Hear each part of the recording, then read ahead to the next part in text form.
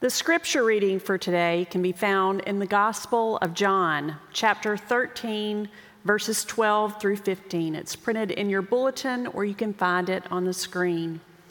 As a sign of honor for God's word, would you stand for the reading of the gospel?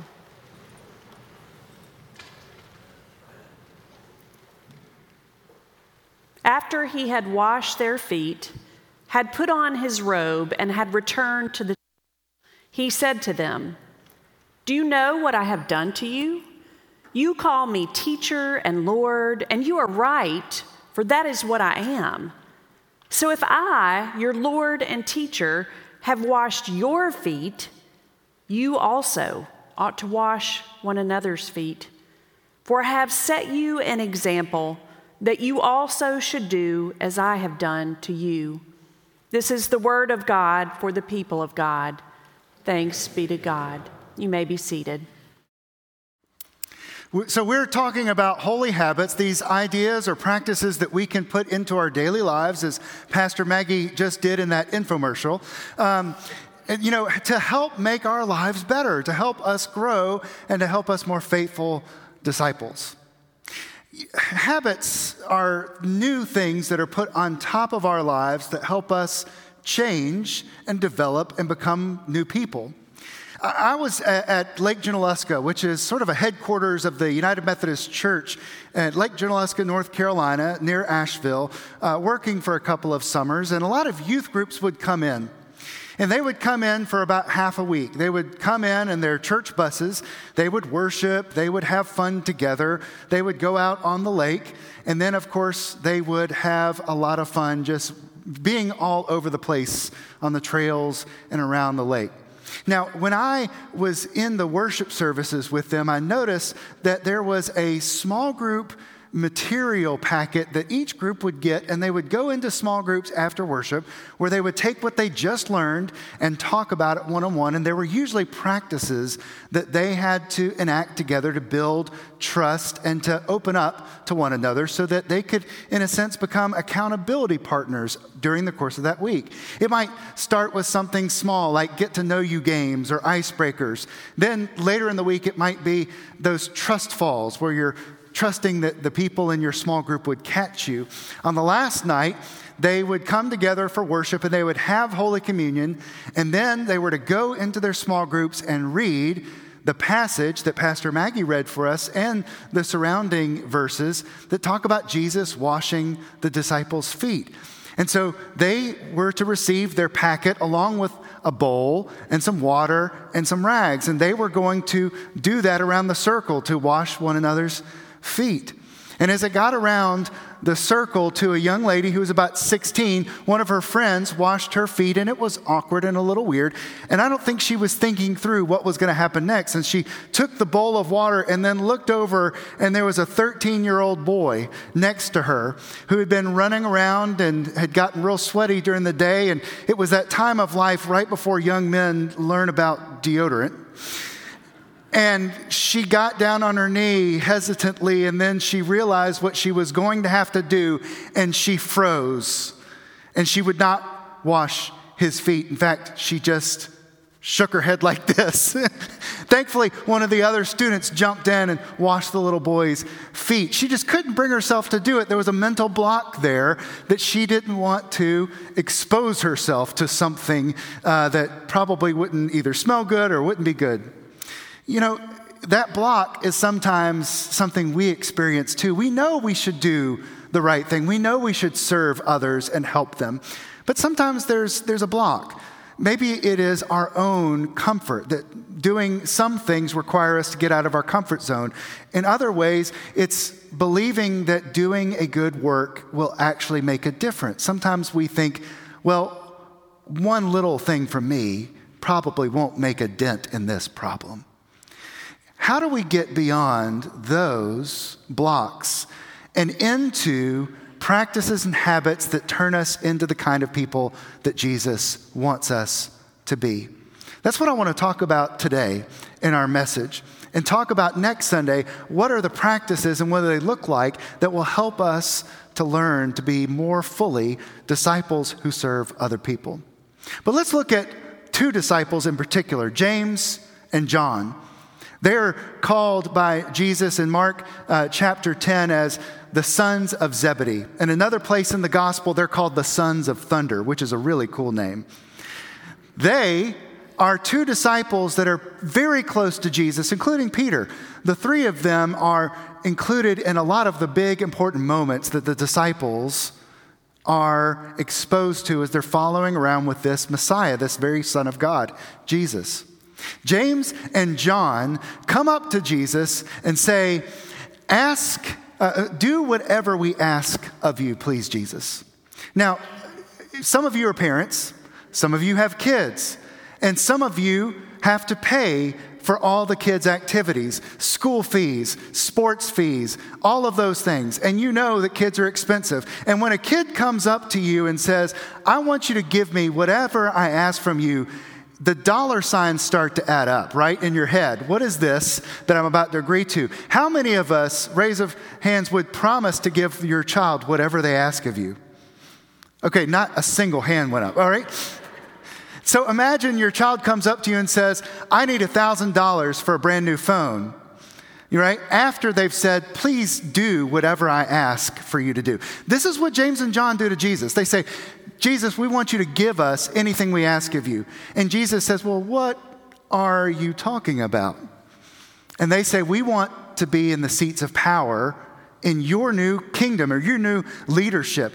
We want one of us to sit on the right and the other one of us to sit on the left. And there was kind of an understanding behind the scenes of what they were asking is that Jesus was going to be victorious, not just in heaven, but he was going to somehow dethrone the Roman Empire, that he was going to take over the throne in Israel from King Herod, and they wanted to be his right hand and left hand guys, to have ultimate authority just below him. The other disciples sort of hear about this happening, or they start murmuring and they're complaining because they're trying to call dibs before it's even on the table, right?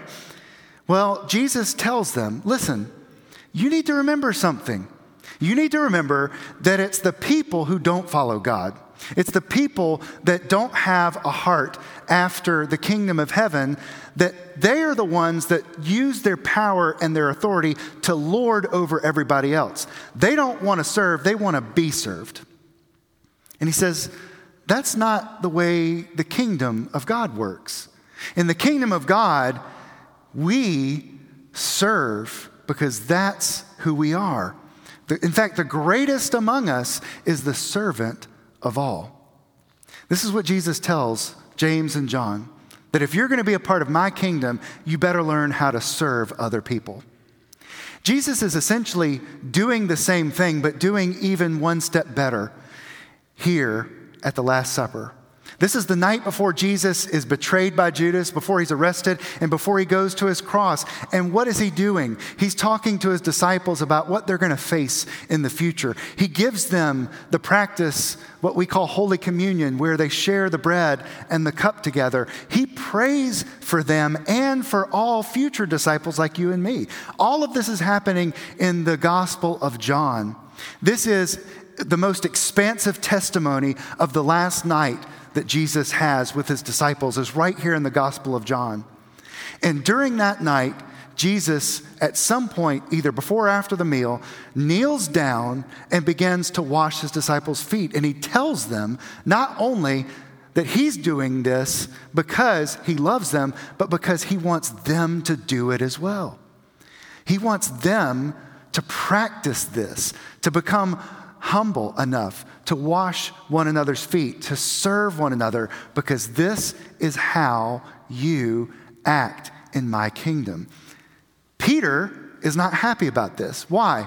Because Peter likes the chain of command. Peter likes for Jesus to be the one in control and to be in charge. And so Peter says, you will not wash my feet. In fact, you will never wash my feet. And Peter often speaks before he thinks. This is one of those moments where Peter does it. And what Jesus says to him next is very pastoral but very challenging. He says, Peter, unless you let me wash your feet, you will have no share in me. That is a very, very important and tough lesson. What Jesus is saying is, unless you let me wash your feet so I can teach you how to live as one of my disciples when I'm gone, you're not going to understand what this mission is all about. It's almost like Jesus is saying to them, if you think that you're going to be served because you were my disciples, slowly but surely, you're going to opt yourself out of the church because you're going to think you're owed something instead of that you are required and skilled and empowered to serve others so that they come to know Jesus. You're, in a sense, going to let your entitlement push yourself out of the church. Nobody's going to tell you to leave. You're going to push your way out if you think you need to be served. Peter has a change of heart when Jesus says this, and he says, don't only wash my feet, but all of me, my head, my hands. So there's something here that's important about serving others. And it's not just that Jesus is saying in his kingdom, serving others is a good idea. There's something much deeper about this that we have to understand. But we've got to start somewhere. So Jesus shows them that if you can do something like wash the feet of the other disciples, then you will have a practice that teaches you how to change your heart over time. Habits are things we add to our lives to help form and order our lives. Habits are usually there to make sure that we are doing the right thing and that we consistently do the right thing. We can have bad habits. We can, and they can rob life from us. They can even push friends away from us. But the good habits are the ones that instill in us a lifestyle that matters, has purpose, and it can make a difference. Habits also can tune our hearts. Habits have a way of changing our desires. I don't know if any of you have grown up being, really addicted to sugar. One of the diets that's out there is a diet that cuts all sugar. No sugar in your diet. I have tried that once, and I can tell you the withdrawal from sugar is real. Unsweet tea is not real sweet, is not real tea. It's still okay, I can drink it, but it's not real tea.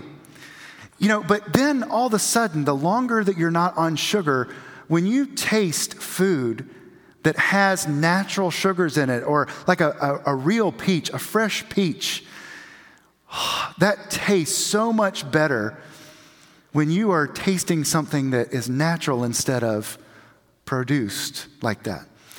There's something about how the habits of cutting that out of your diet can change your desires to eat the right things.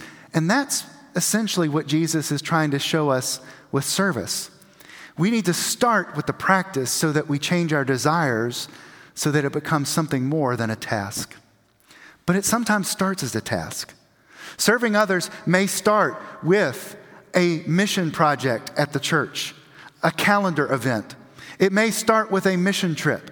It may start with something where you say, I need to do something. I'm responsible as a follower of Jesus to serve other people. Where and when can I do this? Sometimes it starts with a task, and that comes from our heritage, friends. I'm teaching a Wednesday night Bible study here at the church downstairs in 144 on the early Methodist movement and how we can embody the Wesleyan faith. And we talked 2 weeks ago about how the Methodist Church started at Oxford University, at Christ College in England. John Wesley, who taught there, and his brother Charles and other seminary students would gather together at Oxford University, and they would read scripture and they would pray together and they would do things to further their faith development. But then they decided that they needed to also do the things that the Bible tells them to do. For instance, Matthew 25 says that if you go to the people in prison and you love them and care for them, then you're doing it to me, Jesus says. Even to the least of these, you're doing it to me. And so what they said was, we should go to the prison. So they did. They went to the prison. They went to the orphanage. They went to the hospital. They started practicing their faith. And yes, it probably started out as Monday we're going to the orphanage. Tuesday we're doing this. It was calendared. It was sort of task-oriented.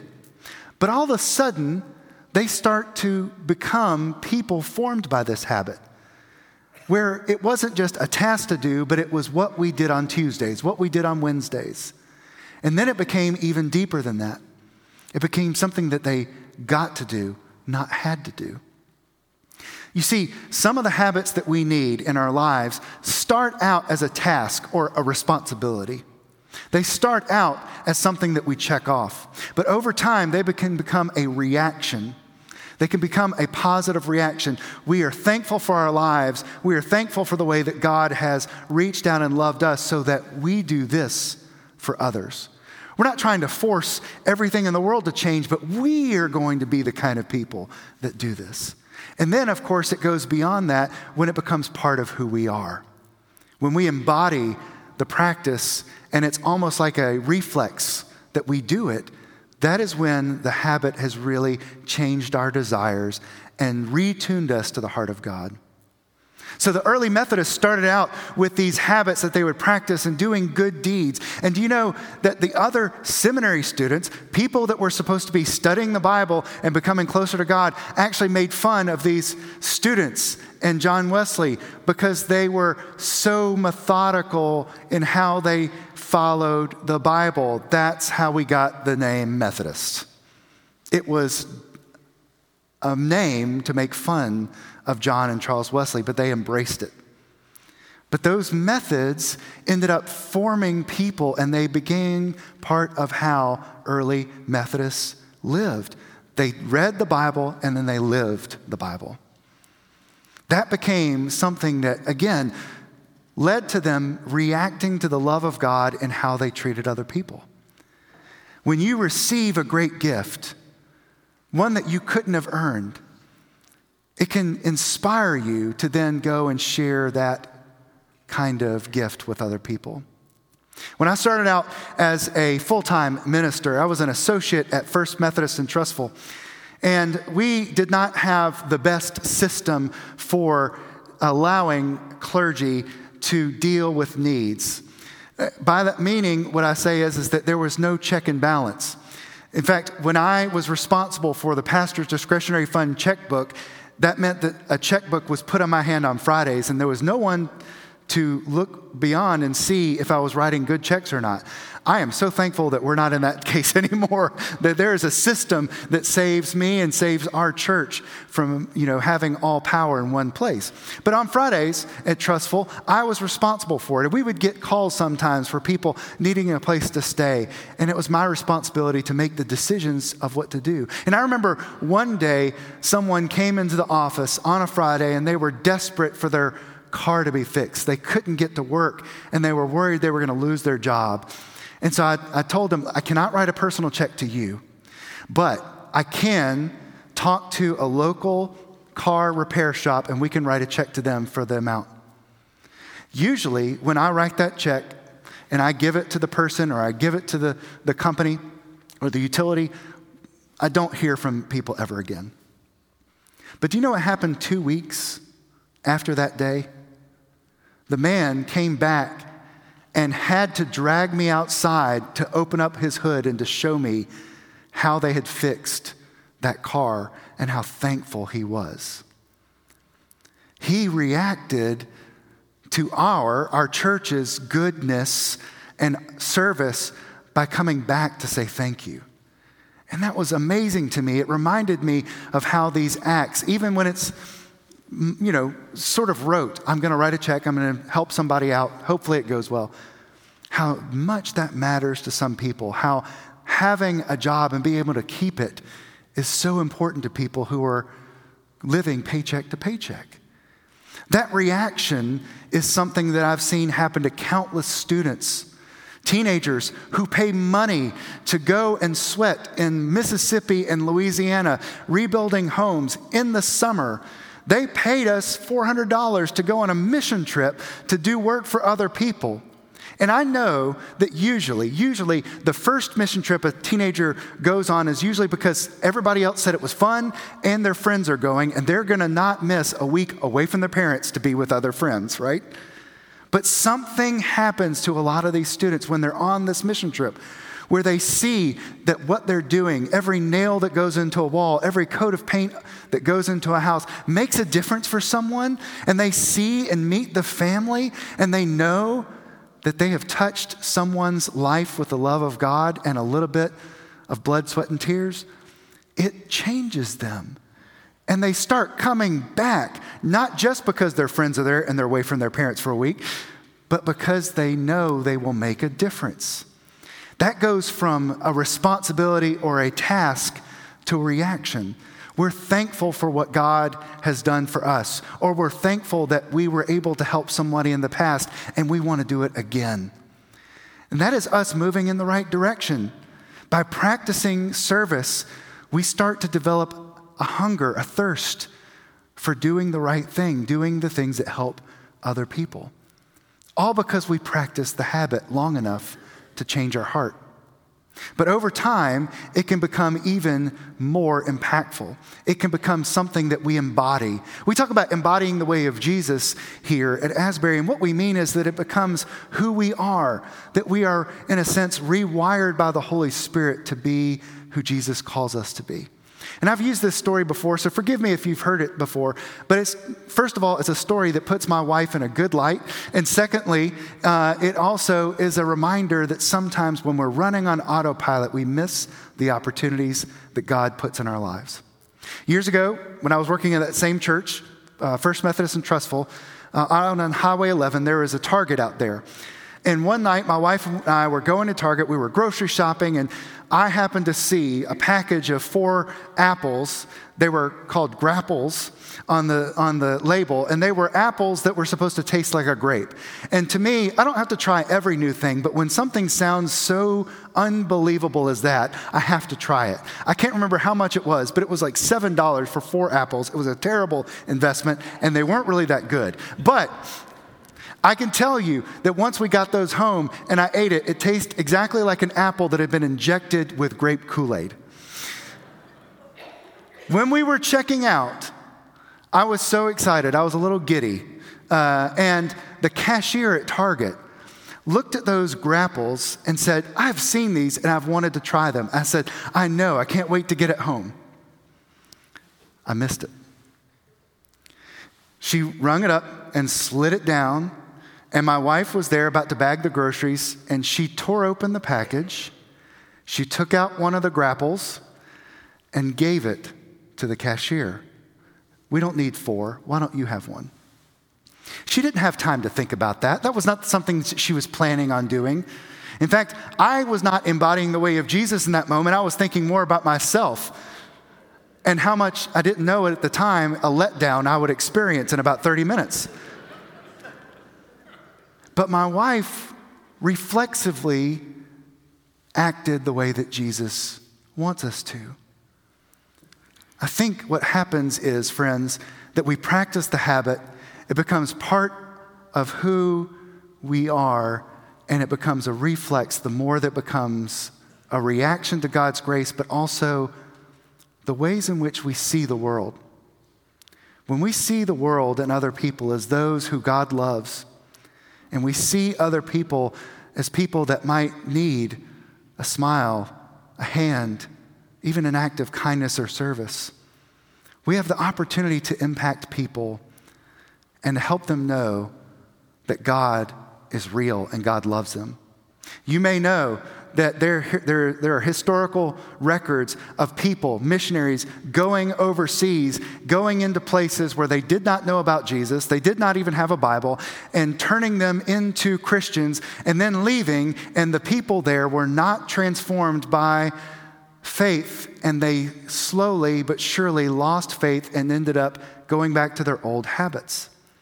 It was the missionaries who came, who took care of people, who treated them fairly, who gave them not only the daily bread of Scripture, but also actual bread and cared for their needs, that actually saw the gospel land in those communities with kindness instead of force. And so what we learn from this is that Jesus was right from the very beginning. Unless we can kneel and serve, we won't be able to be as effective of a Christian or a church. Unless we can bow down before God and humble ourselves before others and show the love that Christ has shown us, we may not be anything other than an organization that does a little bit of good. But if we do those things in the very same way that Jesus washed his disciples' feet with humility and kindness, we might just see people's lives changed because we didn't do it for any response for ourselves. We did it because Jesus has changed us from the inside out. We did it because it's who we are. Habits can change our desires. Instead of being a person who just desires to do a good thing, we can desire to be the people that God has created who do the right thing in His name. Habits of service are important. They're not optional, but they can change our hearts. Amen.